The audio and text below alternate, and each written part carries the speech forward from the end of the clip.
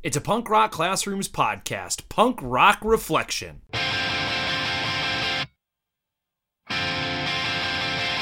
I'm going for a walk, not the after dinner kind. I'm gonna use my hands, and I'm gonna use my mind. And who the hell are you to tell me what to do?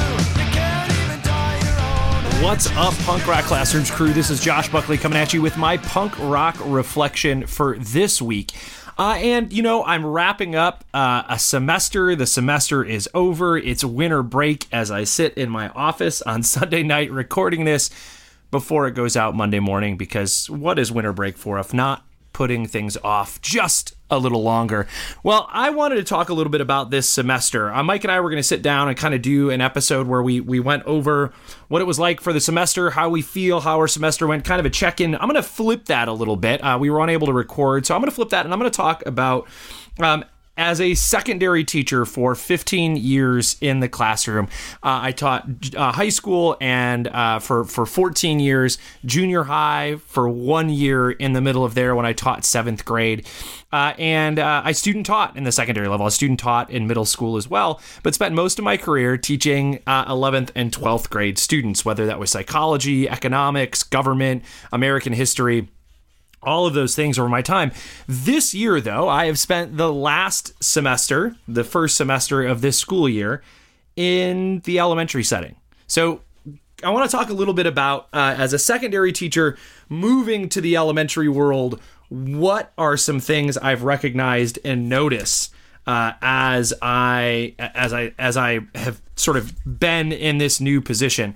If you listen to the show, you know that I no longer teach economics at the high school level. I am now a Title I specialist at an elementary school in Mesa, which is just a fancy title for doing a whole bunch of stuff around campus, whether that's teacher coaching, running professional development, working on budgets and federal grant stuff, and really doing a bunch of whatever falls in my lap that my administrator says, hey, Josh, can you take care of this? I'm also the AVID coordinator and a couple of other things, but I wanted to talk about what I've noticed about being at the elementary level, and I want to start right here. One of the things that makes any rough day fantastic, this is what I've learned at the elementary level. You are always a celebrity to kindergartners. Always. That is my favorite room to go into, is the kindergarten classroom, because the moment I walk in and the moment I see kindergartners, they are so excited to see me. That wasn't always the case with 11th and 12th graders, but at that kindergarten age group, man, they are so stoked to see you. I can't tell you how many times a kindergartner says to me, I saw you today. And I go, yes, you did. You see me every day. But it's been really cool to like walk in and be that. But here's the other thing I want to recognize about kindergarten. Holy cow, kindergarten teachers never stop. They don't stop. As a high school teacher, as a 12th grade teacher, I could go, okay, guys, I want you to read this really quick as a group. I want you to discuss this. I want you to talk about this. And then we're going to talk about it together. And I could run around the room and maybe not be on stage so much, right? Having spent some time observing kindergarten classrooms, I took we have a student teacher on campus, and you know, he's trying to figure out what grade level at the elementary level is best for him. So I took him on a little field trip around campus, and we spent some time in a kindergarten classroom, and we watched one of our kindergarten teachers, who is fantastic, run small groups. And he was like, she never stopped. And I was like, you are right. She never stopped. That is what happens in that small group. And then you just ring the bell or make the noise or press the button, whatever it is that indicates your kids swap, and they all move to you. And then you just keep going. You are always sort of on and pointing to and looking after and all of those things. And I get tired observing a kindergarten classroom, and the times that I've been able to sit and do a small group in kindergarten, man, that is tiring. And so it's nice to be that celebrity when I go in there, but I also want to like tip my hat to those kindergarten teachers who are nonstop when I walk into those classrooms.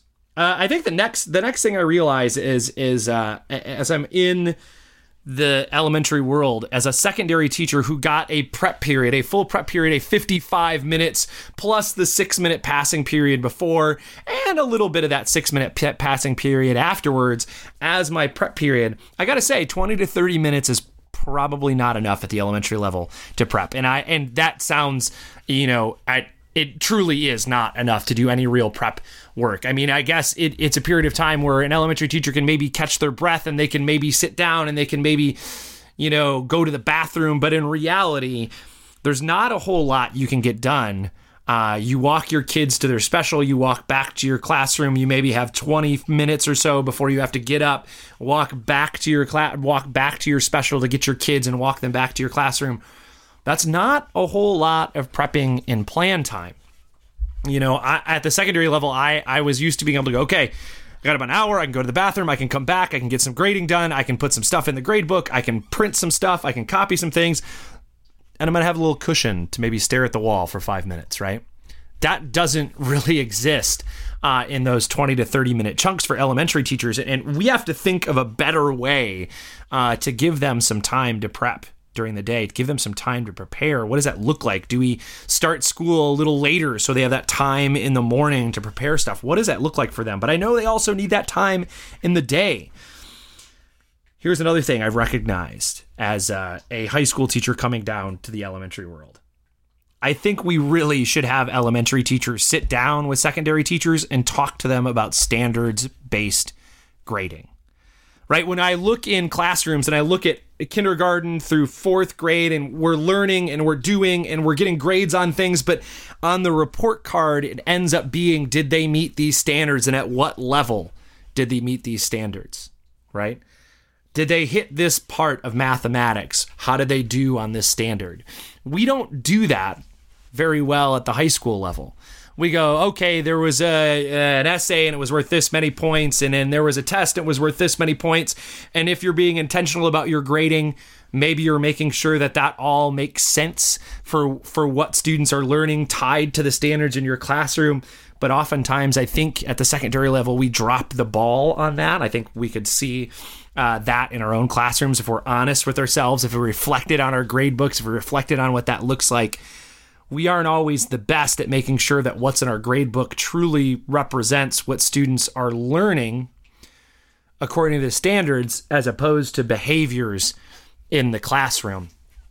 So I think we could do some justice in the educational setting if you're a K-12 district, or maybe you're a K-8 district. Maybe you could get some of those elementary schools, those primary teachers, to sit down with those junior high and high school teachers and talk about how they come up with standards-based grades for students, what they're looking for. What does mastery look like, and how do they show that in a classroom when it's not always tied to, you did this assignment, it was worth 50 points, you got all 50 points, so that moves you this far in the grade book. I think we could learn a lot if we got those folks together. I also think when we talk about that collaboration, we also need to think about, how do we get elementary teachers to collaborate wider?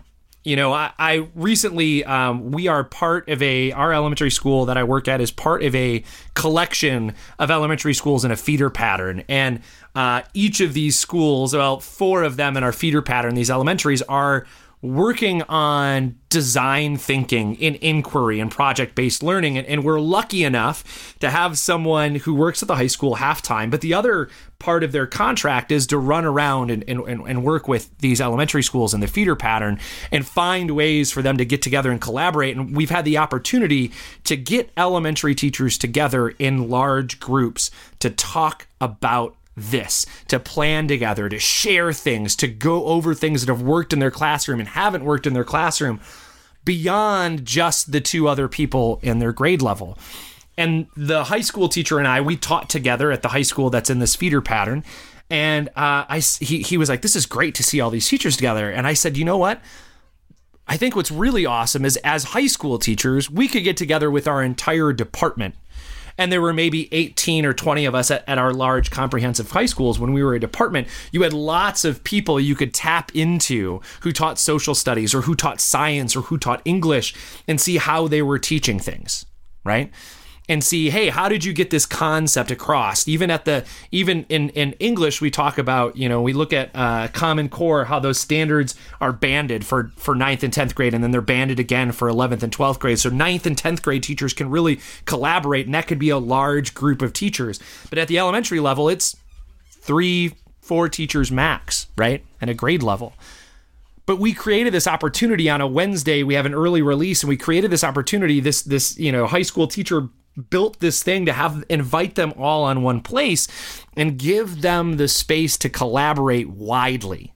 So we had 12 4th grade teachers together, 12 5th grade teachers, 12 6th grade teachers who could share and discuss the things they're doing with inquiry and the things they're doing with, with design thinking and project-based learning. And we created a Canvas page for them, a learning management system that we use in our district. We have a page for them to share all of the lessons they're doing with one another. They can post them on there and they can find them. And this creates far wider and meaningful collaboration for those teachers, right? We have to find time for that to happen at the elementary level, like it can happen at the secondary level when we have department meetings, or we actually just have a larger network sometimes on our campus that we can tap into just because of the nature of what we do. On top of that, I think one of the things that I noticed that I think we need to get a little better at is the amount of standardized tests we give elementary students. I come from the high school realm, and I know as a social studies teacher, my students didn't take nearly as many standardized tests as other students do. But at the elementary level, we're throwing continual standardized tests at them. This year, we started a new program in my district. So we have, a screener at the beginning of the year, along with a benchmark. Then in the winter, a screener and a benchmark again. And then in the springtime, we'll do a screener one more time. The benchmark is optional. On top of that, we're doing ELL testing on students and pulling them out of classrooms. On top of that, we have this new program to do sort of standardized progress monitoring on students, taking learning time from the classroom. Not that progress monitoring students isn't important, but we're continually throwing these standardized tests at kids over and over and over again. And is that taking away from those teachers' ability to kind of create these learning experiences for kids that aren't sort of upended by the need for a standardized test, by the need at the district to get this data for this one thing? And is it the data we need? I had a conversation with my superintendent recently about, we get this data and we measure this data, but does this data really tell us everything we need to know about what's going on our campus? Does this data tell us how good of collaborators our students are, or how good are they at being problem solvers or critical thinkers? It doesn't do that. So how do we measure those things, and how do we make time to measure that? I think the last thing I want to talk about as I wrap this up is something I've seen at the elementary level, is that kids are kids. Having taught 12th graders for such a long time, that's 17 and 18-year-olds. Those 17 and 18-year-olds, you know what they need? They need a teacher who cares about them, a teacher who wants to support them, a teacher who loves them for who they are, and who sees them as the kid who walks into their classroom who just needs someone in their corner. That's the same at every grade in the elementary setting. Kids are kids. And I think one thing I've noticed is, I think when kids start to get up in 12th grade, we think, you're a 12th grader, you shouldn't be doing things like this. You made a behavior, you had a mistake, you did this thing, and we get really upset because we go, well, you've been in school for this long.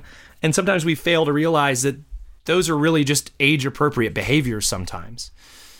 And I think I've seen that at the elementary level as well, where sometimes, what I've noticed this year is we see a 5th grader or a 6th grader acting a certain way, and we go, they should know better. They're in 5th grade or 6th grade. What we're really saying is they're 11 years old and they shouldn't make mistakes. I think we have to understand that kids are kids. That whether that kid is in kindergarten or that kid is in 5th or 6th grade, they're a child. They're a kid. And they make age-appropriate behaviors and decisions, and they mess up, And we have to be there to support them. We have to be there to help them be better people. And that isn't always by getting upset and yelling and throwing the book at them for things. It really comes down to helping them learn how to manage all of the things going on inside of them, being that support system and that support structure for them. So I think that's where I want to wrap, right? It's like I said, going from high school to an elementary setting, from 12th grade to supporting teachers and students at an elementary, a K-6 campus, I've noticed some things that are the same, some things that are different, some things that maybe we can do better and we can help each other out with. By no means am I an expert. In fact, I love to tell the teachers that I support, like, you know what, I'm not an expert in that, but I'm going to find out. So find out with me. Let's dig a little deeper. Let's reflect a little more. Let's think about what's around us.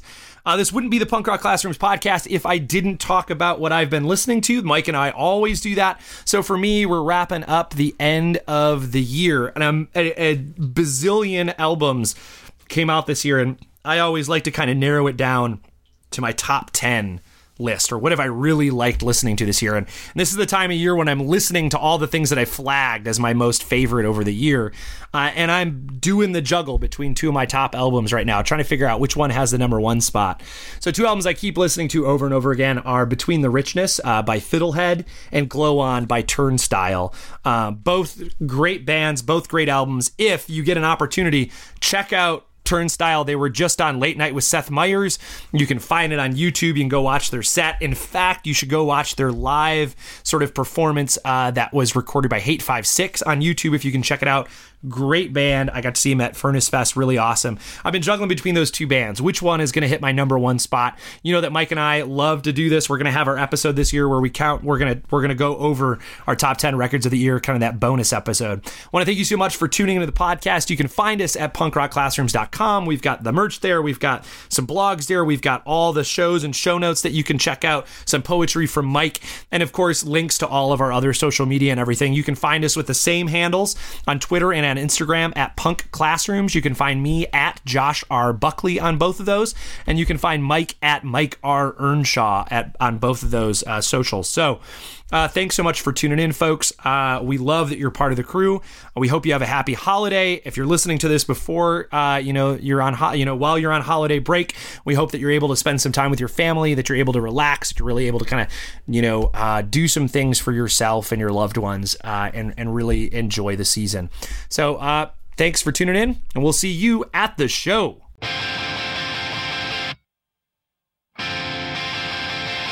I'm going for a walk, not the after dinner kind.